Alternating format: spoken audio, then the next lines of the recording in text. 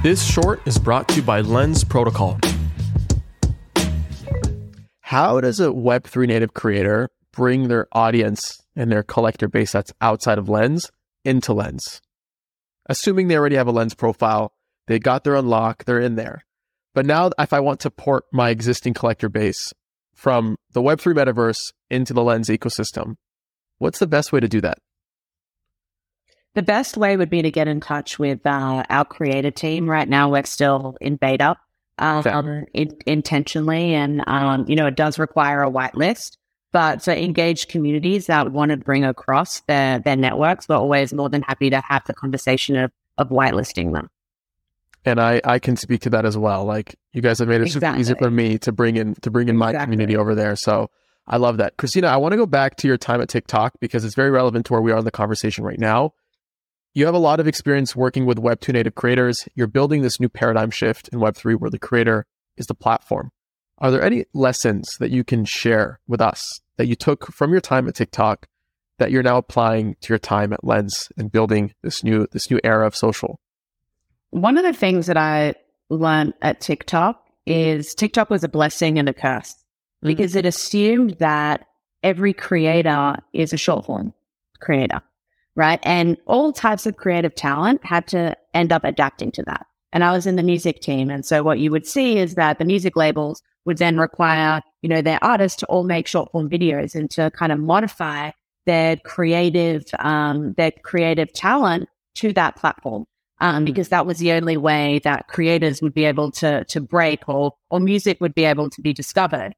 And so I think that Web3 social and having different types of front ends that service different mediums without having to compromise on your social graph or your creative talent is really, really important. And even like Instagram has now become like TikTok where it's all short form too. So where did the visual artists go? Like where did the photographers go? There's no platform for them anymore. So that was one of the key learnings. What about on the video side? I feel like you're very adept to all these creators remixing content on TikTok and creating their own variation of that. I'm curious to hear your thoughts on what does content remixing look like in Web3. And I'll give you the example, okay? And this is an example that I've shared with other people on previous episodes. Oftentimes you come across on TikTok of a dog howling in like a certain key, musical key. And then that kind of influences the guitarist to remix that content and to add some chords to it. And then that inspires the trumpet to remix the guitarist's content who remix the dog's content to add some horns to it. And then you have the drummer come in and then the vocals come in. And it's like this entire piece that was kind of like a baby a second ago. That's now this entire orchestra all remixed on TikTok. And when I think about the power of Web3, I think about how crypto is like the optimal platform to enable monetization and micropayments around that, either for curators who remix the content because the creator can be the curator, right? And also for everybody that sort of like contributed to that piece as well, coming down to the original dog that inspired this entire creative movement.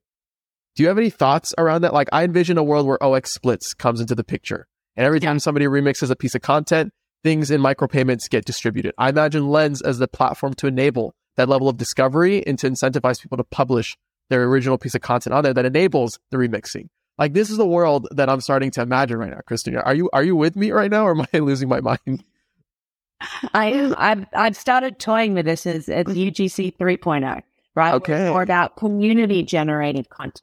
And so the idea, like, with OX Splits, where everyone can play a role in a new creative work, but it'll also bring more value to the original work. And we both have little nouns, right? And we're kind of playing with that in the CC0 CC0 environment where, it's really toying with this idea, like you can make the underlying IP valuable, but then everyone who's contributing to derivative works, and even what Jack Butcher did, I thought that was like such a great showcase of, community coming around and building different derivative works around his initial mint. But unfortunately, the limitations are that no one's earning in that chain, right? You're always minting a new NFT with new terms, and the ability to kind of pre-code that and have that remixability all on chain, I'm particularly excited about. And it's a big reason why we've actually partnered with StemStep, which is it's a music platform in Web3 where you can create with your favorite artists based on their stems. Cool. And we're really using that as a first test case. So I think there's going to be a lot more that comes with it as well, especially when you think about multimedia. We've even seen creators on Lens partner together. Someone does the album art and then someone creates the music work. And they're figuring out the splits themselves, but we're really at the frontier, and I think there's a lot to be done here in the design space. What's up, guys? Thank you for listening. If you've gotten this far, then you are a champ, and I owe you a free listener pin. Go to adamlevy.io/NFT, fill in your info, and I'll distribute the NFT towards the end of the season. By collecting your pin, you prove your contribution to the season and get exclusive access to content, allow lists, and more. So be sure to collect yours. Also, please make sure to rate and subscribe to the podcast wherever you're listening. This helps me out so much. And finally, hit me up on Twitter @LevyChain. I want to hear what you're building, the latest crowdfund you're trying to complete, or if you simply want to chat. I love talking about where crypto meets the creator economy, and it's no different if it's coming from you directly. So thanks again for your support. It means the world, and I'll see you on the next episode.